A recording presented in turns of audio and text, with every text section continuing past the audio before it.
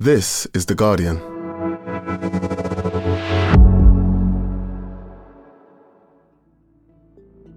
Today, how Yevgeny Prigozhin went from selling hot dogs to the leader of an army of Russian prisoners in Ukraine.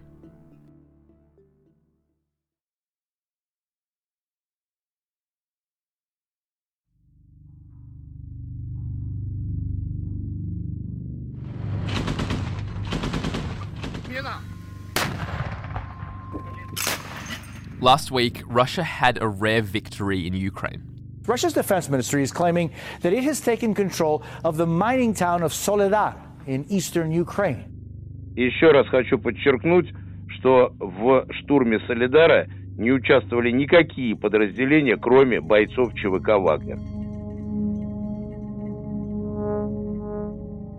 But the man speaking, announcing his forces had taken the town of Soledar and celebrating it with his fighters, isn't a Russian soldier. He's not even a member of the government.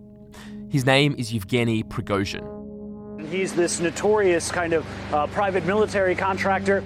Positioning himself as both a savior of the war for Moscow and the critic-in-chief of Russia's military establishment. He said that he had single-handedly taken that city with his own private army. And what's really incredible is that the fighters he leads in Ukraine, the Wagner Group, they're mostly convicted criminals, expendable men recruited straight from jail and used as cannon fodder. By some estimates, there are up to 50,000 Wagner mercenaries fighting in Ukraine. According to Western officials, they make up a staggering 25% of total Russian combatants, an army within an army.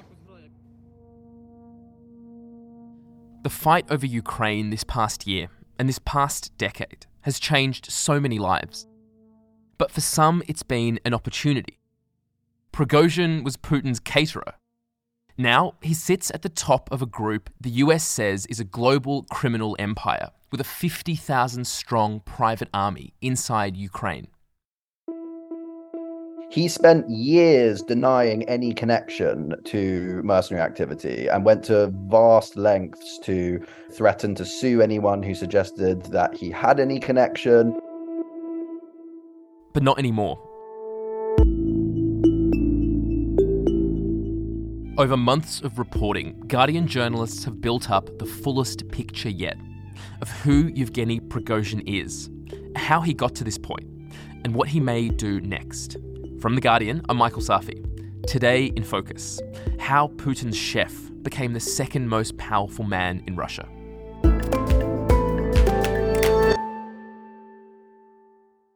Pyotr Sawyer, you cover Russian affairs for The Guardian. I want you to start by telling me about the crime that first landed Yevgeny Prigozhin in jail. So Prigozhin was born in 1961 in St. Petersburg. We don't know very much about his upbringing. We know he went to sort of a sports college where he was pretty good in martial arts and skiing, but sort of never went professional. And, as a teenager, he got into petty crime. And we know this because of court orders that we've seen at The Guardian. One crime in particular led him to prison. This was on an evening in March 1980. An 18-year-old Prigozhin and his three friends left a St. Petersburg cafe and spotted a woman walking alone in a dark street. One of Prigozhin's buddies distracted the woman by asking a cigarette. As she went to open her purse, Prigozhin arrived behind her, grabbed her neck, squeezed her until she lost consciousness. God. And then they took off her shoes, removed her gold earrings, and ran away. So at that young age, he was showing signs of being a thug and a criminal. He was, yeah. How much time did he spend in prison, and what happened when he was released? So he was sentenced to 13 years in jail in 1981. He was released in 1990, so he didn't serve his full sentence. He served almost a decade. He was released as part of Gorbachev amnesty programs. And then he was released in 1990 into this sort of new world. In Moscow, the hammer and sickle is lowered for the last time, and an era comes to an end. I am ceasing my activities in the post of President of the USSR. As the Soviet Union was falling apart, there was all these sort of business opportunities in St. Petersburg and in Moscow. Well, it's been 14 years in the making, and today, finally, McDonald's threw open the doors to its first restaurant in Moscow. And I think this is where his sort of entrepreneurial, creative nature really set in. This woman doesn't know what she just ate, but she says it was unusual and delicious. We're all hungry in this city, she says. We need more of these places. There's nothing in our stores or restaurants. And his first business, funnily enough, was selling hot dogs on the streets of hot dogs on the street of St. Petersburg. He was saying that he was cooking those hot dogs at home with his father and then just selling them on the streets and apparently making pretty good money. From sort of the hot dog business, Prigozhin jumped into supermarket chains. I think he quickly realized, these were the early 90s. Russians were looking for Western products. He opened up a chain of supermarkets in St. Petersburg. They quickly grew these supermarkets, and at some point he was already becoming more and more powerful. We spoke with a businessman at the time who knew him well, who said that he was relentless, hardworking, creative, sort of everything you needed to succeed in the 90s in sort of the very rough period of the post-Soviet Union. But his real breakthrough came when he started opening up restaurants. Particularly, he opened up a restaurant called Staraya Tamozhnya, or in English, Old Customs House. And this became sort of the best restaurant in St. Petersburg. All the rich, glamorous, and important people of St. Petersburg were attending the restaurant. And among them was also young Vladimir Putin. And so this restaurant, Old Customs House, proves to be pretty fateful for the Prigozhin story. It's because it attracts a lot of important people, and one of them is the deputy mayor of St. Petersburg at the time, Vladimir Putin. What happens, Pyotr, when their paths cross? Putin took a liking to Prigozhin, and they've really struck up a friendship that has lasted for 30 years now. As Putin took power in 2000, he kept on coming back to Prigozhin's restaurants. And it wasn't just Old Customs House. He bought an old ship, turned it into a restaurant in St. Petersburg. And that was used sort of as a place where Putin met many, many important guests, including... First, I'd like to congratulate President Putin for being the only person that caught a fish today. George Bush. We've got one fish, but that was a team effort, and the merit goes to the captain of Very thoughtful of you. And if you look at images from that time, it really feels like you're playing a game of Where's Wally, but instead of Where's Wally, it's Where's Yevgeny, because he's always sort of lurking in the background. I think this really sort of leveraged his standing in Putin's rank.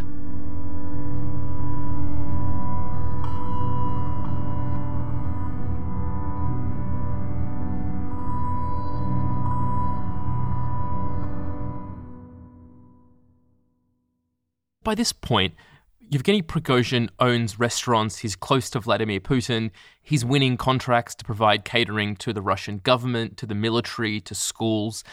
How does he go from there to running his own private army?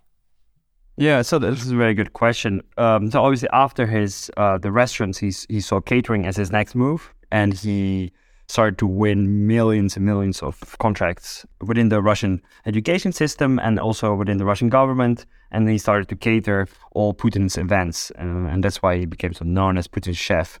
But from there, obviously, the transition to having your own private military companies is pretty big. And this is where Ukraine comes in. Russian troops moving swiftly to take control of military bases in Crimea, where voters decided to rejoin Russia. Крым – это наше общее достояние и важнейший фактор стабильности в регионе. И это стратегическая территория. So for Prigozhin, this new opportunity arose when Russia annexed Crimea in 2014 and then intervened in eastern Ukraine. Putin denied that regular troops had been involved in either cases. And the Kremlin started to think of how they could make their deniability slightly more plausible. And this is where Prigozhin comes in. Prigozhin sat down with senior defense officials and pitched their idea of starting a private military company. It didn't have a name back then. That would eventually intervene in Ukraine. I had no idea that it was back in 2014 in Ukraine that Wagner was born. And now, 8 or 9 years later, it's a place where they're establishing themselves as a key force in Russia. But back then, what was the value of creating a private military company? What was the problem that Prigozhin was helping Putin to solve? Yeah, I think the most obvious problem he was trying to solve for Putin is how can Russia influence Ukraine without actually being there? At that time, Russia was still sort of afraid of Western condemnation of their actions in Ukraine. They were scared of sanctions. So they were looking for other ways to influence Ukraine, hybrid tactics. And private military companies turned out to be the perfect solution for this. Prigozhin really, all our sources tell us that his intuition is very strong and very powerful. And I think he realized this was the moment for him to capitalize on Putin's desire to sort of influence Ukraine without actually sending his own forces there. But Prigozhin had never been a soldier. He had never run a private military company before. What do you think Vladimir Putin saw in him and in this idea? I think Putin saw that Prigozhin a man that gets things done. He's managed to grow from a hot dog seller to the biggest caterer in Russia. Putin has seen firsthand how Prigozhin works under pressure when he sort of has to wine and dine all these world leaders. So I think Putin trusted Prigozhin with this job. Despite the fact that Prigozhin had no military experience, he recognized in him a very organized manager. And I think eventually it paid off for Putin.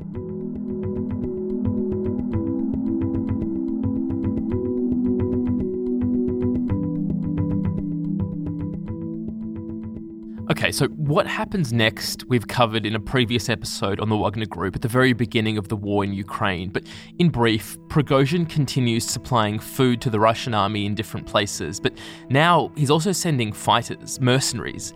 They're appearing in Syria. Russian mercenaries have been accused of grave human rights abuses that in some cases experts say could amount to war crimes. When Russia intervenes in parts of Latin America, in Libya. Russian private military group Wagner, which has close links to the Kremlin, has about 2,000 personnel in country. And everywhere they go, allegations and evidence of terrible war crimes follow. Just how elite is this unit?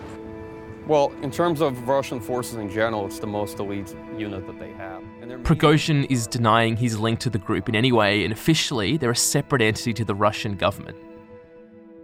Incredibly, Prigozhin wasn't just fighting wars on the ground, he was also linked to the notorious Internet Research Agency, the Russian troll farm accused of trying to meddle in the 2016 US presidential election. And then, of course, in March last year, Russia invades Ukraine, and it's the beginning of a whole new chapter for the Wagner Group. Pyotr, at what point do they become involved? So, the last time we spoke in March, Wagner wasn't yet in Ukraine, which is very interesting if you think about it now. I think Wagner became involved, around April, early May, when it became clear that Russia wasn't going to win this war the way they planned it initially, which was sort of a quick, lightning invasion of Ukraine in 3 days. Now, despite the days of battlefield setbacks, the Kremlin's top spokesman insists the war is on track. He is losing, and the battlefield reality he faces is, I think, irreversible. In other words... Interesting. So Putin has another problem and he turns again to Wagner to help him solve it. Exactly, yes. The usual methods didn't work. The army didn't do its job. So Putin started to look around, and there was Prigozhin again saying, I'm here, I'm available, I'll help you out in this situation. And so in those early days of their involvement in the war, what kind of role do they play? And where was Prigozhin in all of this? So at the start, we still see Prigozhin being quite careful about his public image. He's not giving as many interviews as we might expect. He's still denying that he has any links to Wagner.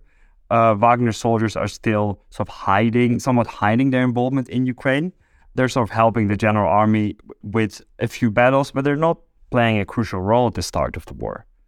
And so then at what point does that change? At what point does Prigozhin step out from the shadows and say, I'm the head of Wagner and we are involved in this war?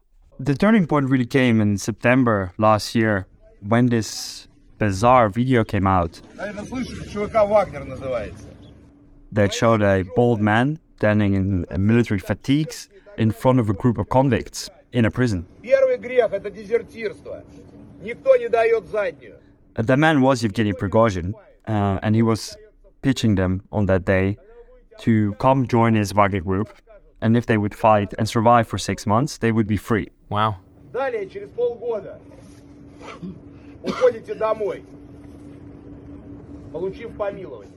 And this is really the first time we see on camera that he's admitting that he is the owner of Wagner. And we're also learning that he's now recruiting prisoners. And since then, he's recruited over 40,000 prisoners. 40,000 prisoners. There are 40,000 prisoners fighting for the Russians in Ukraine. Yeah, this is sort of according to both Russian NGOs estimates and Western intelligence estimates. I've spoken to 4 of those prisoners who weren't recruited, but who were there on the day Prigozhin visited them in different prisons. And they told me roughly the same story as we see in this video, that he comes there, he makes his pitch, and they said that a lot of prisoners listen to him because they recognize in him a fellow convict. You know, he knows how to speak to prisoners. He spent almost a decade in prison. So one of the prisoners told me, when he speaks, we all shut up because we trust him and respect him. And this is obviously, a fascinating detail to me, to see this guy who in the 90s and 2000s dying the elite was now flying into prisons himself. He doesn't have to do this. He has a whole team, but it seems like he really gets a thrill out of talking to these prisoners and being their sort of leader.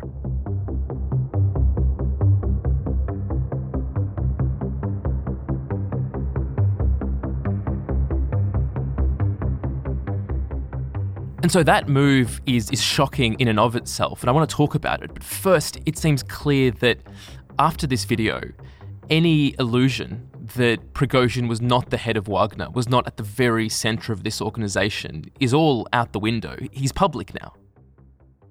Yeah, no, he's public. And for years, he sued journalists, both in Russia and abroad, who wrote that Wagner and Prigozhin were linked.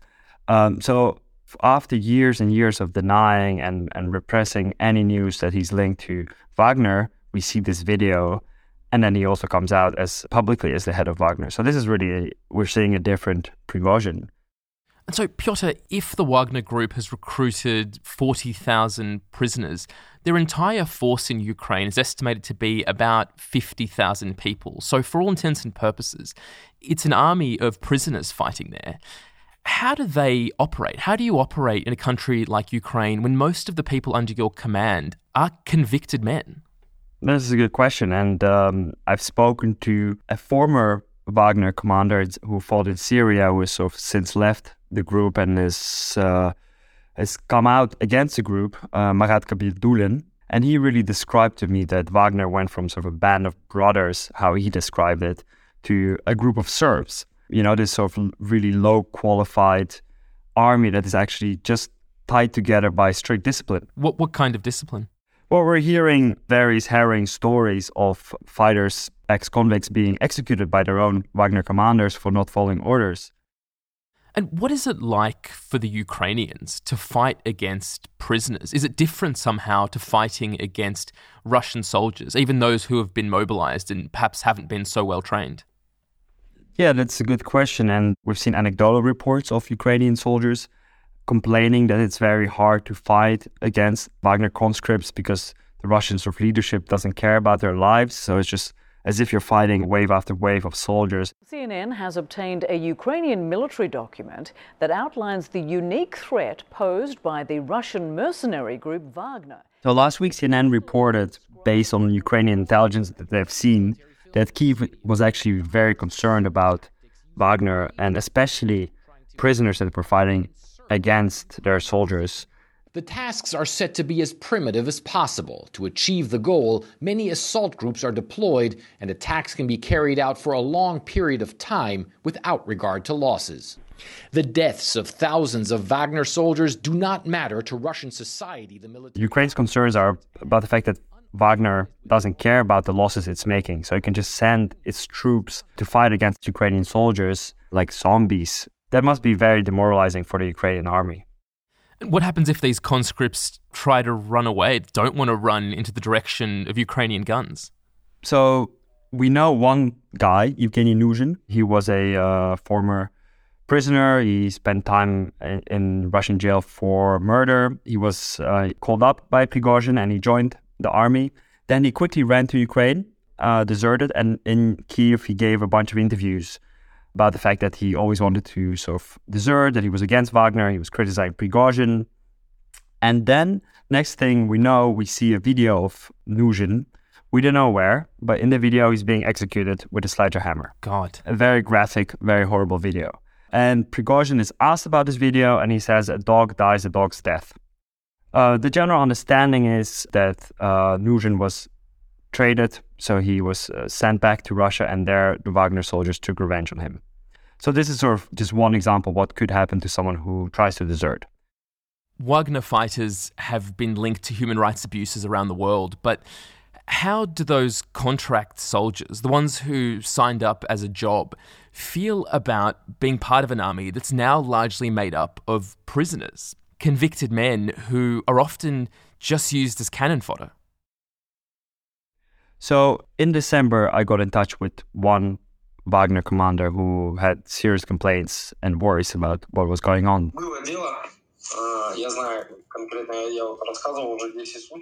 His name is Andrei Medvedev. He's a 26-year-old orphan from Siberia who first fought in Ukraine in 2014. After that, he spent some years in jail, and after he left jail, he joined Wagner at the beginning of May. And he spent 3 months fighting as part of Wagner in the east of Ukraine, specifically in Bakhmut. This is sort of the main town that Wagner has been trying to capture for months now. So he was in Ukraine. What did he do next? He decided to flee. He said he saw some horrible and shocking things. He said he saw at least 10 other Wagner soldiers. Some of them were prisoners, former prisoners. Some were just contract soldiers, executed for not following orders. And that really shocked him to the core. He said he was worried he would be next. So he decided to flee. He managed to get out of Ukraine and into Russia. And then I got in touch with him. He was on the run, so I would never specifically know where he was. He would sometimes call me late at night. He would sometimes call me early in the morning. You can see he was clearly stressed. He was scared he would be the next Nuzhin. Didn't know what to do. He didn't know how to get out of Russia. And then for a while, I heard nothing. Until 2 weeks ago, when he reappeared in Norway, where he asked for asylum. And he's been living in a safe house ever since. And have you spoken to him since he escaped to Norway? Yes, he called me a few times. He is not in the best mental state at the moment. I think he's still worried that Norway will send him back to Russia. Medvedev himself says that he's ready to give this sort of big tell-all on Wagner, on Prigozhin. He wants to give his testimony for The Hague. So I think this story will only develop.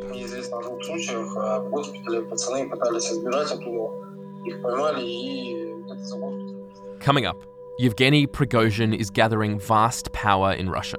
So what does he want to do with it?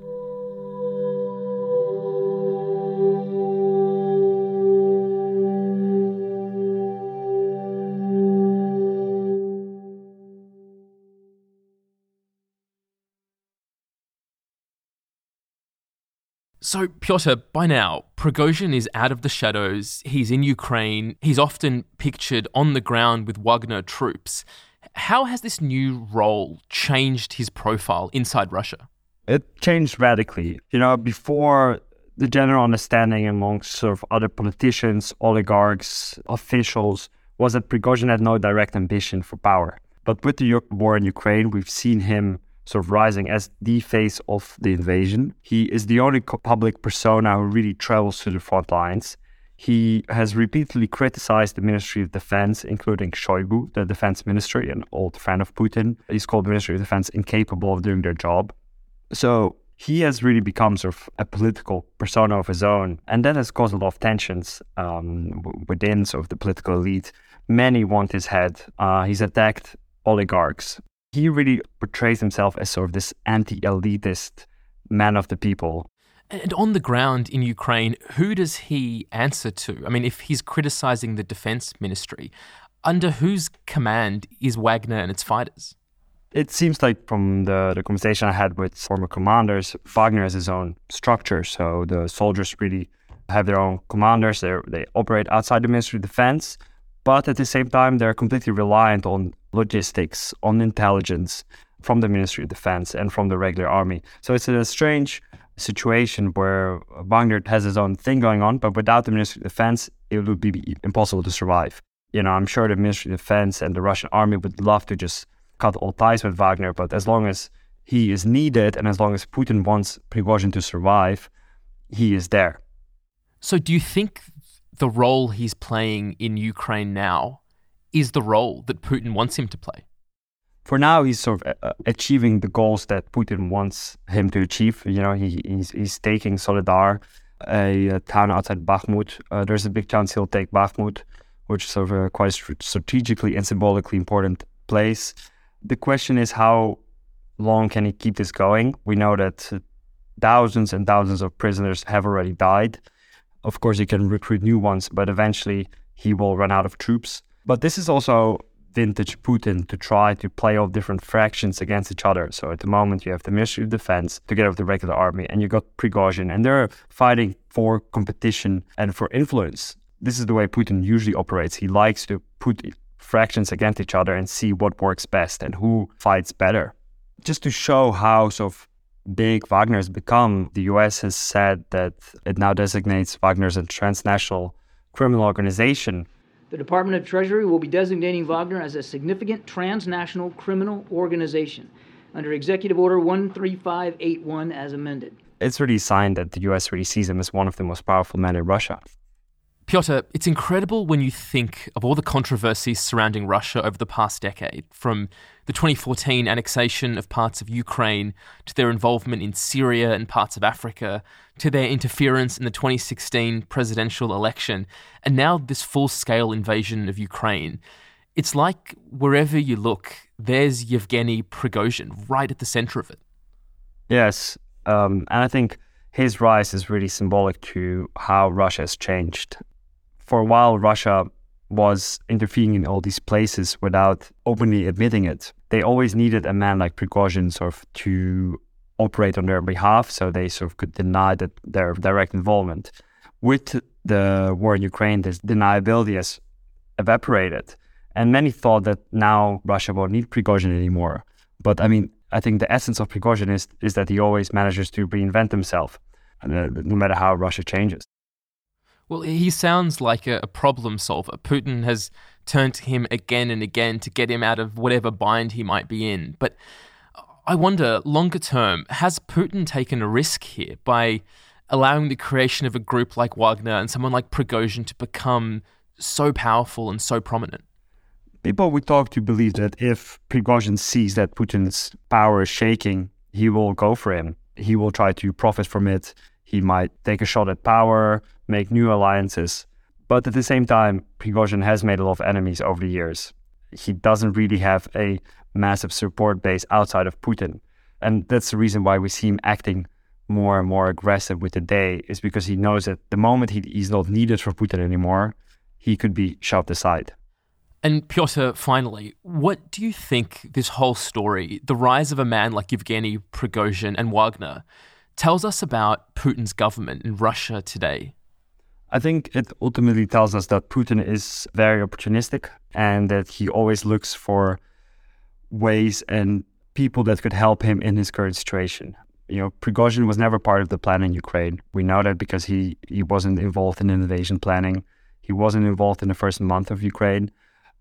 But when Putin realized that the war wasn't going to plan, he turned to a man like Prigozhin, and he turned to options like recruiting 40,000 prisoners, which is not something Putin would have wanted at the start of war. It's obviously not a good look that you're resorting to killers and rapists to solve your problems in Ukraine. So I think it really shows that for Putin, it's more about finding a solution than anything else. And that someone like Prigozhin is opportunistic enough to be in the right place at the right time. Exactly. For Prigozhin, this is his moment to shine, and he himself also realized that he was needed. What will happen when this war comes down, that's another very interesting question. If Prigozhin manages to keep his political capital, or if he gets shoved away by one of the many enemies that he's made over the last year. Pyotr, thank you so much. Thank you.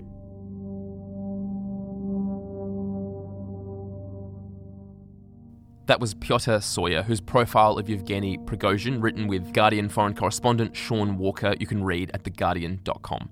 And that is it for today. This episode was produced by Alex Atack and Ned Carter-Miles. Sound design was by Rudy Zagadlo. The executive producer was Phil Maynard. And we'll be back tomorrow.